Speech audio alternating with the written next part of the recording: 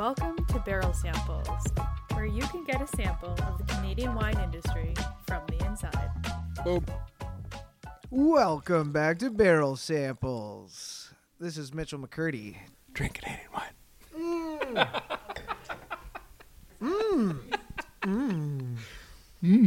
What's this we're pouring in our glasses right here? All right. Well, today is all about Riesling, ladies and gentlemen. Riesling, and why? In Ontario, we have the potential to really make world-class Rieslings at multiple price points. Throughout this year, you're going to hear us come back to this Riesling topic and conversation. Today, we have 5 Rieslings on the table, and we're joined by our good friend, Jeff Moot of Divergence Wines. Jeff? Thanks for having me on the podcast. Yeah, really looking forward to it. It's our first guest, so I'm really excited to Dive in. I'm really excited to dive into this opportunity. All those 5 wines we have on the table, you picked up at your local LCBO. Is that correct? Yeah, so we're going to get to more information in a second, but first, more information about Jeff. Jeff, do you want to just introduce yourself, a little bit about what you do, what gives you the particular insight to participate in Barrel Samples, which brings you insider information? Yeah, sounds good. So I make a brand called Divergence Wines, and I only make Riesling in bubbly format as a sparkling wine. But in addition to my work for my own brand, I work with Mitchell and Mark on a lot of projects for different clients, and we make a fair bit of Riesling. And additionally, I've had the opportunity over the past years to taste a lot of Riesling as I got my education in wines from Niagara and around the world. Awesome. I'm really looking forward to it because I don't think you love Riesling the same amount that I love Riesling. So this is going to be really good to sort of gain. I don't think most people love Riesling the same amount that you love Riesling, but that's a good thing. I think it's a really interesting conversation. I hope so, because what we want to do is explore Riesling from a price point of view, from a shopping point of view. We want to provide information for our listeners to make better selections, to better understand the wine that they're potentially going to have in the bottle. And we really want to talk about value, both from a producer point of view, or how do you sort of even branch out from what might be your regular Inniskill and Late Autumn Riesling, which we are tasting today as well. So I think where we're going to start is a little bit about the wine. So thanks, Mitchell, for ruining that for me. But I'm always jumping the gun a little too early. I just popped right into the LCBO, picked 7 or 8 Rieslings, and we sort of whittled them down to something that had a little bit of a theme or an easy way to have a conversation. And what we have are sort of really, really classic old producers here in Niagara, guys that have been doing Riesling and doing Riesling successfully for a number of years. We're going to have a little discussion of what our sort of historical experience was with each of these wines and what they look like today, as well as price point and a little bit about the technical aspects of these wines, as well as what we think they taste like. And really what we want to get to is to just have a conversation of what the current situation of Riesling is. And I don't think it's going to end at the end of this podcast, but this will certainly get us a little ways into that conversation. Okay, when we talk about Riesling, what does the average consumer expect out of Riesling? I think most of them are thinking sweet. That's the biggest conversation I have on this side of the bar when I'm talking to consumers. The first question we always get is, oh, Riesling, how sweet is it? And I think that the next place people go if they don't think it's just sweet is that they don't know what they're going to expect. So maybe it's sweet, maybe it's not, but they don't know what they're getting in the bottle. I think that's going to be an important conversation, is to sort of get to understanding of what the sweetness level is going to even be. We have a couple of bottles on the table today that have a descriptor of what the Riesling is. We don't know specifically what that's going to be based on the descriptor either. And some of them have nothing on it, and those wines with nothing on it are disparate in style. And so that's going to be an important conversation. And I think that's one of the weaknesses within telling the story of the quality of Ontario's Rieslings is that we can't necessarily provide that information to consumers before easily on the label. We don't have a clear way where every consumer is going to sort of understand it in a certain way. Back when I started drinking wines, the LCBO used dry, off-dry, medium, and medium sweet as pretty common descriptors right on the shelf. And then they had sugar code, which worked a little bit as well. Both of those things have sort of gone slightly away, and the new consumer doesn't have that understanding. So I think you could buy a Riesling, have it be dry, and be completely disappointed because you're expecting sweet, or buy a Riesling, have it be sweet, and be completely disappointed because you expect it to be dry. And I think on that note, we have one bottle on the table that says semi-dry, and you mentioned the term off-dry. And I've heard the discussion and the question asked, are those two the same thing? And if they are, or whether they are or aren't, should they be, or should they be distinct things? Because I think there's a lot of Riesling products that live in that world between dry and sweet, and differentiating between those various levels is important to the consumer. Interesting. And why does Ontario make good Riesling, or why is it even grown so much here? Because it's common, right? Yeah, I think there are a whole bunch of Rieslings, reasons.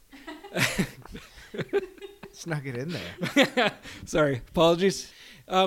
Riesling has several things going for it. It's very adaptable in different terroirs, and we have such variable terroirs in Ontario. And just starting to learn the expressions of each of the places that it grows has been really, really exciting, but it has the potential to do well in different soil types. Can you explain what terroir means? Oh, sorry. Yeah. The terroir is that undefined combination of all organic things associated with the production of a wine, and then sometimes more specifically the place that it's grown. So a combination of soil, climate, the dirt, combination of soil, climate, weather patterns from a particular vintage, water. How much massage the grapes? Less about the massaging. Oh. Did you say massage? Yeah. And within Niagara, just based on our overall macro climate, our regular macro climate, Riesling survives the winter well. We can get ripeness, and it also, even though it sometimes has susceptibility to disease, it often expresses really wonderfully even in our most challenging vintages. Maybe a little bit different, but definitely like really true Riesling. And not only can we get it to ripeness, but we can get it to so many different levels of ripeness, because we're picking that earlier than some other things from a sugar content standpoint, all the way to like ice wine. Riesling ice wine is a really delicious thing and is the latest, most sweet and most ripe you could pick Riesling at, and so it makes it all the way there. And then Jeff talked about his sparkling. He's not the only one who's using Riesling as a sparkling base, so like it fills a lot of the wine production goals that we have for white wine, I'd say. And there's like just so many different places it can be used in. So when we're talking about, it could be dry, it could be sweet, it could be all of those things, it could be bubbly, and it can be really ripe, it can be really just fresh fruit and crisp. Like there's so many options within the spectrum of Riesling, and we do that all here in Ontario. Yeah, really flexible from a winemaking point of view. Good point. Jeff, any insight on what you felt offers? Because, I mean, you do make that sparkling Riesling in your Divergence portfolio, and I know you've sort of had experience with Riesling at various levels and from different places.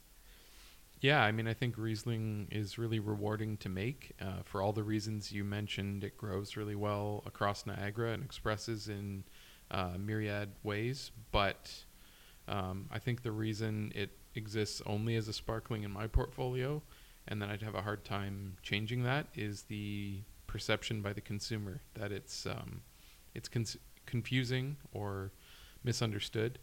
And I think it's really important that people like yourself are trying to clarify some of that for people and get them on board. Yeah, let's fix that. Let's bring people in. Let's go. Let's get that done. All right, wine number one, Cave Springs 2021 Riesling. The details, Jeff? Right. So this wine is $16.95. It's 11% alcohol and 13 grams per liter of residual sugar, and is one of the bigger SKUs in the LCBO generalist as far as Riesling's concerned. I believe it is now outsold by a portion by their own dry Riesling. And then you've got a few other key brands that are in that sort of top 3, top 5 sellers. Oh, the floral honey on that nose, I could just leave my face in this glass for a while. So this is 2021, and I do some education in wine here in Ontario, and this normally makes like a presentation of what is classic Niagara at a value price point, and this just continues to prove it. Cave Springs is such an amazing producer. They harvest these grapes from a lot of great vineyards, and then they tier and make different styles within their own brand itself, but in their sort of widely available wines and SKUs, it's absolutely delicious. Yeah, and I don't know the exact percentage, but I know a good portion of even this wine is estate fruit, which is probably one of the reasons they're able to keep such good quality at consistently year in and year out. And you guys had talked about descriptors on the label, and this one actually doesn't have a sweetness descriptor, but Jeff had found that information just by looking it up on the LCBO website. Yeah, so maybe that's a useful piece of information. So we have a lot of things that you can't find on a label, but the LCBO has some tools for us, whether it's on the shelf sticker next to the wine, or if you go on their website or app, they will give you residual sugar and alcohol content for every wine they list. That's helpful. You mentioned because they use estate fruit, they have more control. What do you mean by that as opposed to not estate fruit? And Yeah, so estate fruit means vineyards that they farm or control themselves. So they're managing these vineyards all year and can I guess, keep them in appropriate yields and manage them the same way they do their top tier wines, which gives them control and the ability to keep that consistency even in the entry level of their portfolio.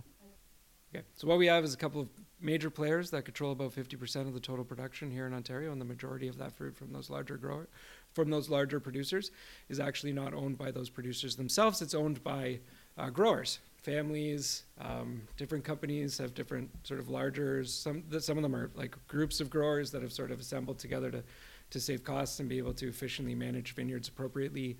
And then you have smaller producers that own a varying percentage of the fruit that they actually make wine from. And so, like, for example, here at Marinisson, we're about 30% or 40% estate fruit. Some of the medium-sized guys own a fair amount of their own production, and when you own your own production, you have the choices and the opportunities to recover your vineyard costs at bottle sale. Whereas if you're just a grower, then you have to make your vineyard 100% profitable, and you don't have a secondary sort of place to grow. With the stuff that we do at Collab, except with the exception of Liebling, who uses some of their own fruit, the majority of us are just working really closely with growers. So it's not that only estate fruit is great.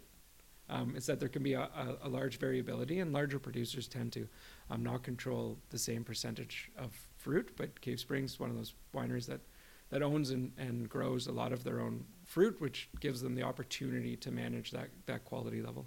And Cave Springs is one of those producers that I would say is very holistic about the entire wine production, from control it. So they've just got a methodology they follow in the vineyard and take that all the way to their spontaneous ferments in their cellar. So that's part of their kind of ethos. So they're kind of putting that all together, and the estate portion would be important in that sense. All right. What do we think about that palate? Oh, and Cave Springs? Yeah. Well, balance is great. I mean, it looks Good exactly crispness. like Riesling, and this Riesling's great from a balance point of view. From the crispy, from a what I prefer in Rieslings, this doesn't hit the numbers. It's 11 and 15, and those are sometimes things that I think had been done too much and didn't necessarily achieve the appropriate balance for my palate. except for producers like Cave Springs, who just sort of knock it completely out of the park. Balance on this is excellent. This tastes like a dry white wine with a perfect as a really, really great representation of what Riesling can be. Agreed. I think that sugar balance is the right. It doesn't seem sweet, and the acid is not too much. And then, so we're moving on to this gorgeous blue label. Wine number in an 2. amber bottle. This amber bottled, absolutely classic. Do we stop and talk about the 5 different colors glass we have in front of us for these bottles? I mean, it might be worth it later, but everyone's I'm trying sorry. to, make Focus. their... No, apparently you're not trying to focus. Everyone's trying to make their case on the shelf, and we see lots of different caps, lots of different bottle shapes and glass and styles, and I think they're just trying to stand out beside all of the other Rieslings that are at the LCBO, because honestly, I chose 7 out of probably a possible 25 or 30 that were sort of in front of me, all beside each other in the exact same section. And I sort of gravitated to the bigger names, but I had picked a couple of the smaller ones that we didn't put into the tasting today. The second wine that we're having, those, Inniskillen's late autumn Riesling. The details, Jeff?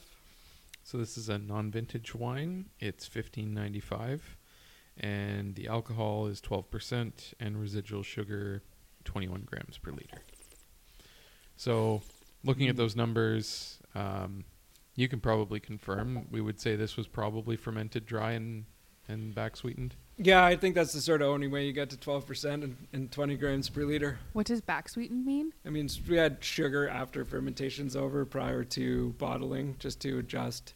So some of this might be natural to the grape, Yeah. but but this is an alternative to stopping the fermentation with that amount of sugar remaining, and it would have been at a lower alcohol. This is just a little easier for them to manage on a large production. yeah, And and that's it. It helps them achieve those sort of price points, and it also helps them actually achieve more consistency on an annual basis from an expression point of view, and that's something that this wine has always been.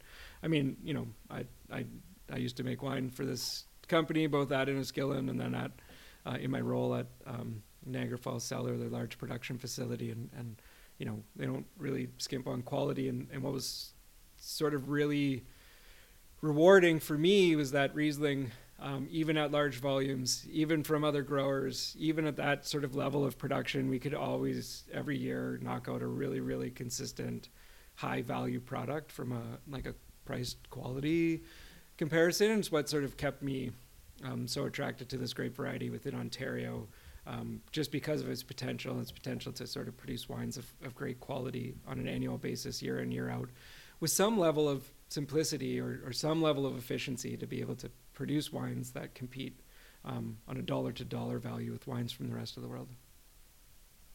The nose on this is actually pretty interesting too, as well. And then just for clarification, that Cave Spring would have been arrested. So that residual sugar that we talked about, 13 grams, is natural to the grapes. Yeah, in most cases, they're arresting their ferments at their desired finished sugar levels at Cave Springs, as far as I understand. I don't know that they would or wouldn't use a little bit if they thought they needed a touch up, but most of that stuff might be from even holding Riesling juice back. You can actually add unfermented Riesling juice to finished wines in order to gain that sugar amount. Which, if you're doing that as a style, is called Seuss Reserve, and some people do put that on the label. Yeah. Oh, Seuss Reserve. Yeah, we should probably pull that foreign affair in for the next conversation. It's been really, really highly rated, and I haven't tried the 22 vintage at least. So, so Inniskillen laid on Riesling. They went to non-vintage, most likely because it's easier for them to buy labels, and they don't have to worry so much about sticking on individual vintages. It allows them, again, a little bit more efficiency, but I would sort of question it myself, having an understanding of what the expressions are from a vintage to vintage point of view. There's a lot of differences that can be there, so maybe it's a really good choice. It allows them to maintain a higher level of consistency on an annual basis, even beyond what Riesling gives us as a grape variety. Yeah, I mean, maybe even if the point of this product isn't to highlight vintage differences, I think that they're counting on the fact that the majority of consumers buying this wine are consuming it almost immediately after purchase, so you don't have to worry about how old the bottle is, which batch it came from, like which vintage, so to speak, it was bottled in or based on. Because even though this is a non-vintage product, there's a very good chance it's 100% of a single vintage or very close to it. Yeah, and then so VQA just came out with that regulation not that long ago that you don't have to vintage date your wines, where previous to that legislation, everything was vintage dated. And from a winemaker perspective, I'd say it definitely helps with a consistency standpoint for a product that we're not intending to be aged. So something we were going to move forward with that was our Charmat style bubbly, which is just meant to be delicious and bubbly and fruit forward, and we're going to probably move to non-vintage there, and it's going to help us maintain some consistency between batches of that. Yeah, so good or bad, that's why you might not see a vintage date on a label. And so consistent this wine is to me, the late autumn. I think what it does is bring value in the fact that every time you purchase this wine, it's going to taste very similar to the previous time that you purchased it. It's something that they've tied their hat to for a number of years. And I think maybe if I'm going to, obviously a little more sweetness than that first wine, and definitely a little bit more simple. I don't know that that's always an issue, because I don't know that all wine consumers want the most complex or most intense wine. Some want it to be a little bit more reserved or a little bit more out of the way or out of your face kind of thing. It's also a little bit softer on the palate, where I find the crispness on that Cave Spring Riesling. This one just is a little softer to drink. Yeah, safe to say they're different products. They exist in a similar price range, so maybe we'll just continue in that theme and figure out what someone should be buying if they're buying Riesling in that category. Yes, so far it's not seeming super clear. But wine number 3, 2021, Vineland Estates Winery semi-dry Riesling. Jeff? Yep. So 2021 vintage, $16.95 price point. It's 9% alcohol and 24 grams per liter residual sugar. But in addition to the numbers, I'd just like to comment. So this is one of the wines that is in a unique color of glass. This is a bright green, light colored glass, which I believe Brian has said they switched to because it was all they could get during supply chain issues during the pandemic. But I'm not sure if that's still an issue or they've stayed with this color because it's very distinct, because it certainly stands out in a lineup. Yeah, with everything else a bit more of a darker color, this one's that bright, eye-catching green. Yeah, I think it looks cool. It gives this kind of perception of freshness to it, and this is definitely fresh. Yeah, so on first getting into that wine, it's got probably the most dissolved gas. These are all supposed to be still wines, but it's definitely fresh with some of that CO2 hanging around in the wine, and probably the lowest pH of the three. Yes. So even though we've got the highest sugar level, it doesn't come across as sweet at all. Yeah, and this one's labeled as semi-dry Riesling. And 9% alcohol. So, I mean, I think one thing that we wouldn't have seen 7 or 8 years ago is more than 2 9% alcoholers on the shelf. And we have 2 in this group, and the third that we had before. But even when I was picking between the wines at the LCBO, the number of Rieslings that are coming in at 10% or lower that are on the shelf is going up. And I think that's really a great opportunity as people move towards reducing the amount of alcohol that they're consuming. This is an opportunity to get sort of really, really tons of flavor. And even with the more sugar, having the less alcohol on the other side sometimes brings you a little bit better into balance, because sugar or alcohol is actually perceived as sweetness or sugar, and also a big component of the calories in wine. So if that's something that you're concerned about as well, lower alcohol gives you that opportunity. And I think like the Featherstone is running a 9% and 20 grams per liter of residual sugar right now, the Black Sheep Riesling, and that's another good opportunity. And what you're dealing with there, oftentimes when you see something of lower alcohol, again, as we mentioned earlier, you can expect a little bit more residual sugar in that wine or sweetness.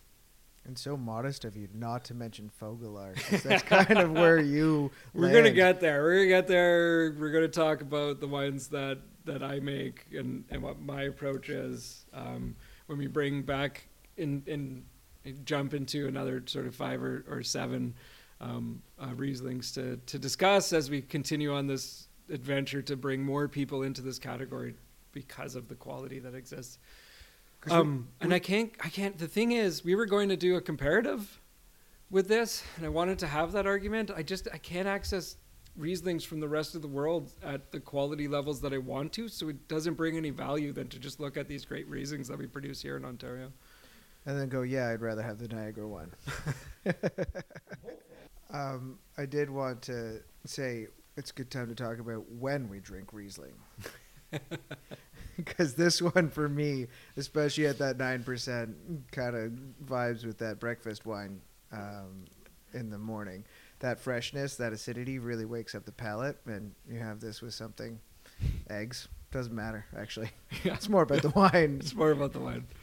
Yeah, well, I mean, maybe that's a talking point for why some people find Riesling as a wine challenging, because a wine like this is not, at least for me, not something I necessarily think of with a meal, especially a heavier meal later in the day, like most dinners. But that's not to say you can't pair sweet Riesling with. Yeah, see, I love sweet Riesling because of all that acidity. It actually pairs well on the table for me. Pork, and then if you're schnitzel or cutlet, which would be better. But which is why you should go to Kaiser House and get the Kaiser House Riesling and with the Kaiser House schnitzel. Riesling with their schnitzel, absolutely amazing. So like fried and anything that sort of has like a ton of flavor. Pork is such a great pair for this.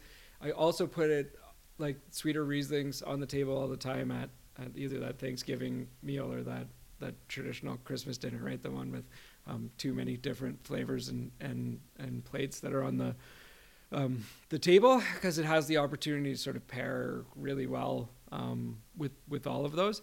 And this Vineland, wow, is it ever pushing the freshness. There's a lot of acidity in this wine, and that's another one of those points that we're talking about. You don't know sometimes when you're buying Riesling what that sweetness level is going to be, and I think maybe even more importantly is the acidity can sometimes in Riesling be bracing, honestly. And for people that have any reflux issues or can get heartburn relatively quickly, normally there's like, yeah, no, I like the taste of Riesling, I just can't have it because it gives me heartburn immediately because it's too acidic. And it's something that we have to watch as producers, make sure that we're keeping those sort of numbers in line and achieving that balance. And I don't think this one's too much, but it's definitely on the higher end. I was going to say it's getting right up to that line. That's why it's compared to, I was going to say their neighbors, but the next bench over at Cave Spring, maybe not their entry-level wine that we tasted because there's some other grapes in that. But when we get to even to their estate wine later on in this lineup, Beamsville bench versus 20 Mile bench, but a lot of it also comes down to the viticulture and how it's treated in the winery, because I think, whether or not there's skin contact or pressings in the wine, and also malolactic fermentation. A lot of things can be done to soften acidity, and this Vineland wine is not those things. This is all about freshness, and I think it's a great expression of bench Riesling. Yeah, and you're right. That's an interesting point to talk about. Where these grapes grow, we're seeing different expressions in these wines, especially if we could sort of tie them in. And some of these aren't labeled. Actually, the next two wines that we're going to have are labeled a little bit more specifically. Yeah, maybe I was jumping ahead, and we should have had that conversation around some of the more specific yeah, ones. And but well, I think it's perfect to lead into it. Through. Yeah. But we know a little bit about both that first Cave Springs and this Vineland is they're not really sourcing fruit from too many places other than right around them. And the higher you get up on the escarpment, the further you get from the lake, the shorter your growing season is. I mean, there's a lot of things that sort of go into what ripeness you're at. But as Mitch was mentioning earlier, sometimes just the winery decision, that harvest decision, when you're actually picking those grapes for the first time, when you're picking them for the last time, can definitely change from winery to winery, and it certainly changes what the sugar level is when it comes into your winery and what the acid level is of those grapes. Even outside of the vintage, because I know within the changing vintages, you can definitely adjust your harvest date pretty comfortably to maintain a relatively consistent expression of Riesling. Whereas there's other grape varieties in the province that you don't necessarily get that leniency with. You're sort of rushed into Pinot Noir. Harvest. Yeah, there's the one. Pinot Grigio. There's And this the is one. the sweetest of those three.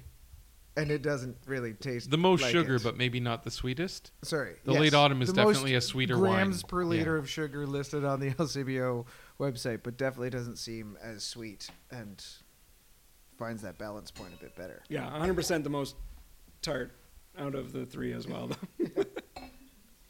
So that's what I think that LCBO had talked about, that sugar scale being a little out of date because it didn't factor in enough acidity into the question. But I also find that acidity from a TA point of view, if you're just using that number, can't necessarily express everything that Riesling's going to be. Sometimes it's pH as well. So I think it's a really, really fair conversation. I think the more that we talk about it and sort of drill down into what that specific descriptor has to be for a consumer to be a little more aware of what they're having. And maybe it's more of an overall feeling with the wine as opposed to anything else. And I don't know, you can get a group of wineries together and all use the same nomenclature and then maybe hope to in 5 or 7 years affect a small amount of change, and 10 or 15 years have some real impact on how people understand these wines. But moving on to Cave Springs 2020 Riesling Estate, VQA Beamsville Bench, estate grown. All of those statements mean something from a label point of view. We'll talk about VQA labeling in some future episodes just so that everyone knows what actually means what. But Jeff, with the details? Yep. So you gave a few of the important ones that we're maybe going to talk about later. This is going up the price scale a bit at $21.95. It's 12.5% alcohol and 7 grams per liter residual sugar. So we're definitely drier than the first three wines. What do you think? And this one does have a sweetness descriptor on the back that says dry. It says dry on the back. Okay.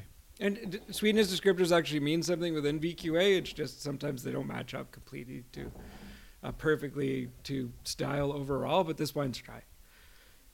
You sense maybe a touch of that sugar, maybe, but mostly this is like dry white wine, really nice weight, and really sort of powerful expression.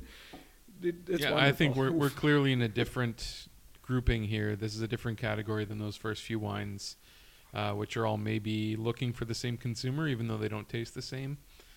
This is clearly a more elevated expression of the grape. Really exciting. The intensity on this wine is pretty serious, and with that 12.5 alcohol and that little bit of residual sugar, we could be pretty certain that they picked this Riesling fairly late in the scheme of when Riesling is picked. Yeah, which is anywhere from the middle of September to the end of October. Yep.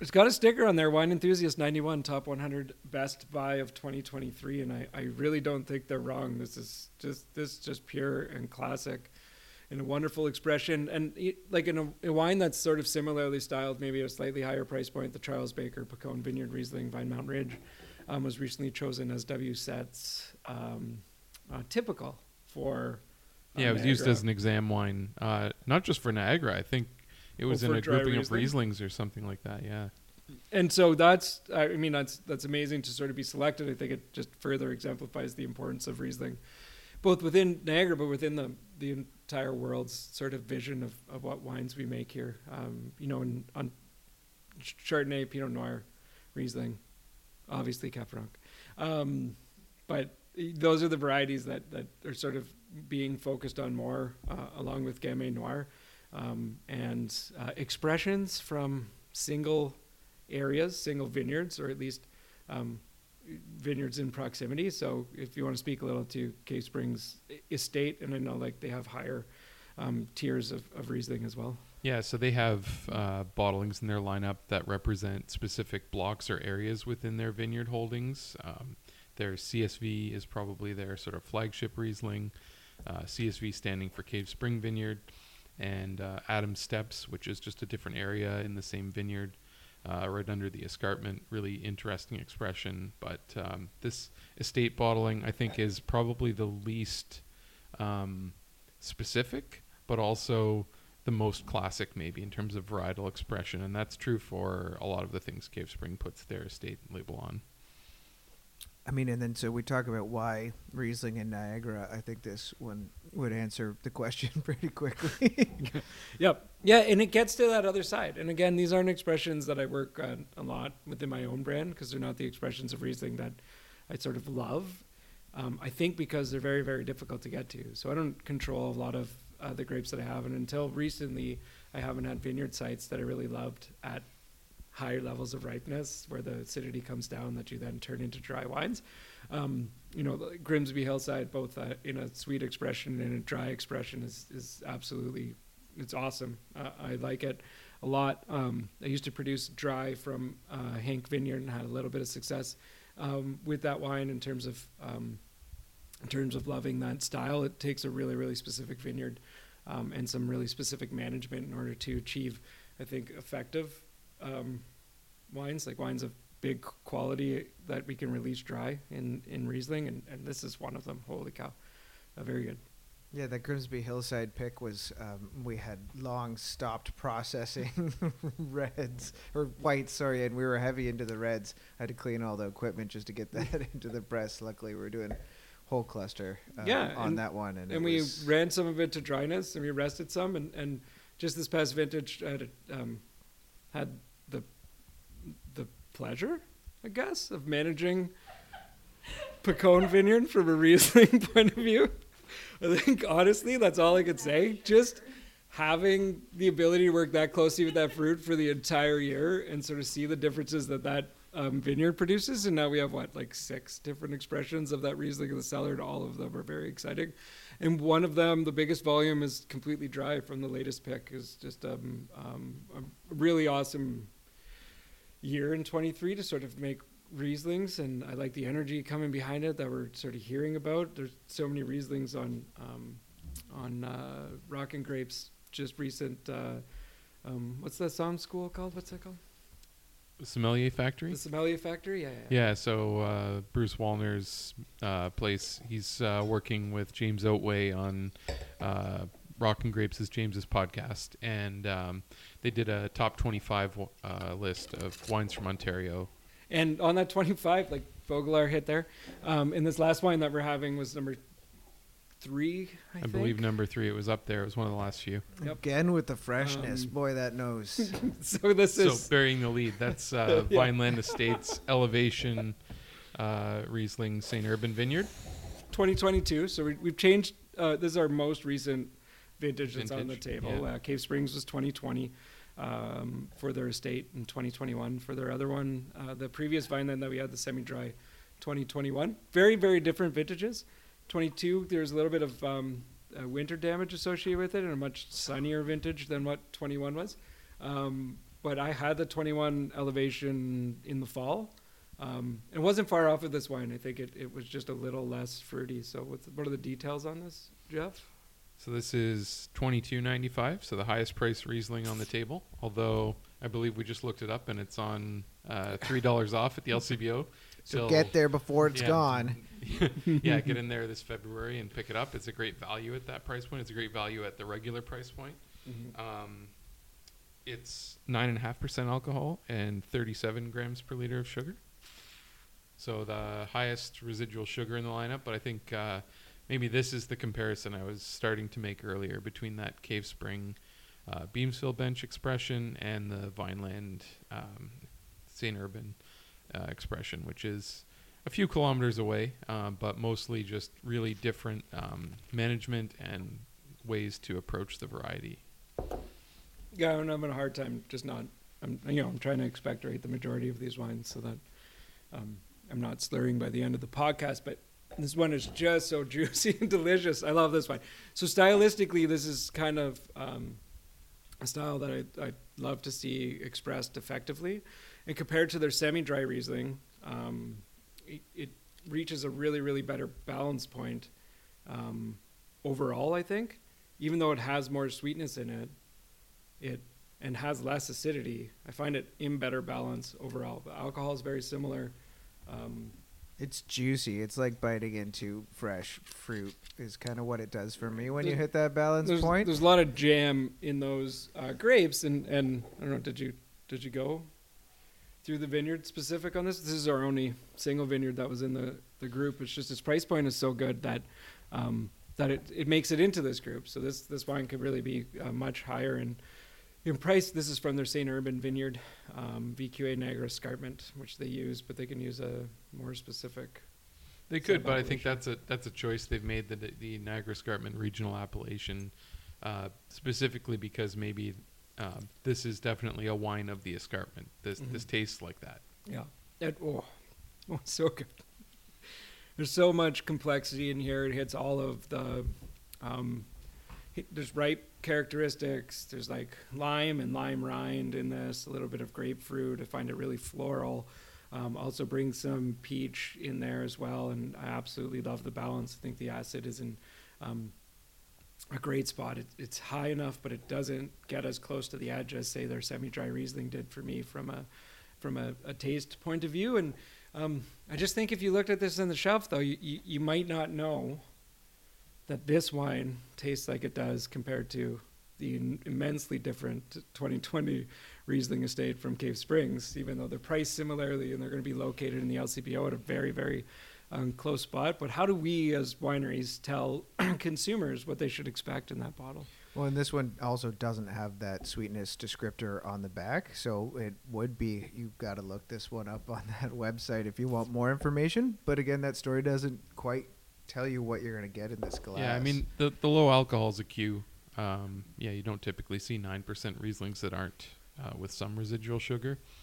But yeah, I mean this palate seems to find most of the volume from the sugar, I think, compared to, say, the Cave Spring that builds a lot of width and texture in other ways. Yeah, and I kind of disagree on that, because it's really hard to have that low alcohol, have sugar feel that in place at the level that it is, 37, without having other textural components of the wine that actually support it. So there's maybe less tannin in that Cave Springs, and it replaces that with alcohol and dryness.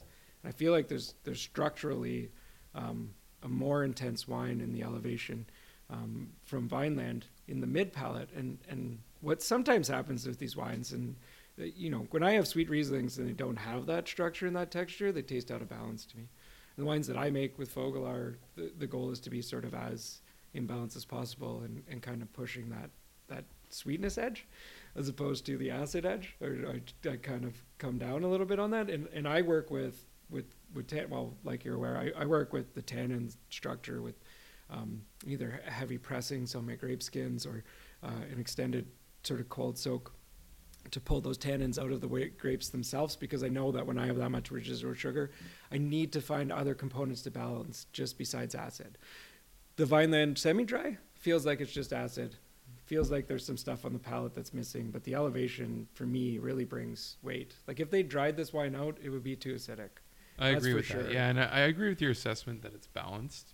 And I think that acid that they have found balance with, it will give it a lot of aging potential. In fact, I think we're drinking it far too young. Really good point. Yeah, I've had the fortune of drinking this Riesling from Vineland with some time in the cellar, and it's always rewarding, and I think even more pleasurable than drinking it young. I will also say it seems to benefit with time in glass. Like it's just getting better the more swirling and oxygen it gets in there, which is what we were talking about, freshness. It's pretty sealed up tight in there. Yeah, he bottles his wine so with a lot of SO2 and a lot of CO2, which really lends to the opportunity for aging on these wines, which is something we didn't even talk about, is how sort of like wonderful Rieslings are after 10 or 15 years in the cellar. Can I jump in there? I had, so when I went to Brock, I took the Wines of the World class, which Christopher Waters was teaching, and was an absolute pleasure to learn from him. But he pulled a 2004 German Riesling out of his cellar, and we had tasted this, it would have been like 2014, so nine years in bottle, which is something me just starting into the wine world would never have been able to experience, because it wouldn't have had a wine that old. You can't buy wines that old at the LCBO for Riesling, and it just was like an incredible texture experience. The flavor was really interesting, and then that lively acid still living up, that long in bottle. It's good.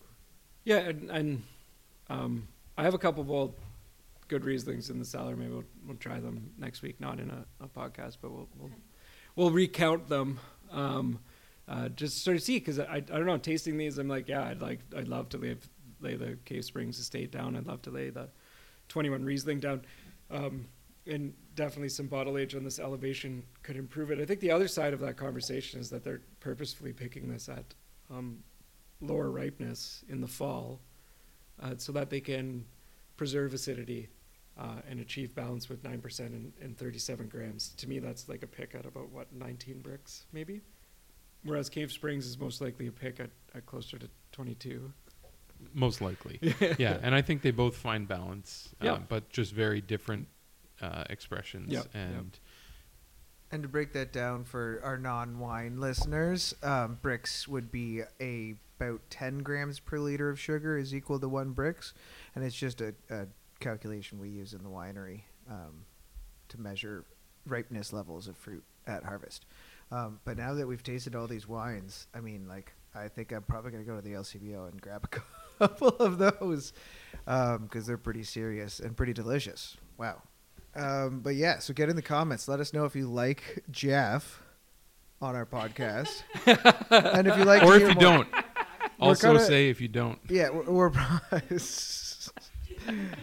so we're probably going to do short, long is kind of what we're feeling for this style and continue. So we'll have some interesting things to talk about. And then once in a while, we'll just dive right in and get some LCBO picks or some good long winded comparison tastings in here for you guys to listen to and get a bit more understanding of what it's like for a winemaker to taste wine. And hopefully this episode will give you some insight into your buying decisions and how they can influence the wine you're going to get, and that you get some Riesling in your shelves and in your house that's going to just knock your socks off.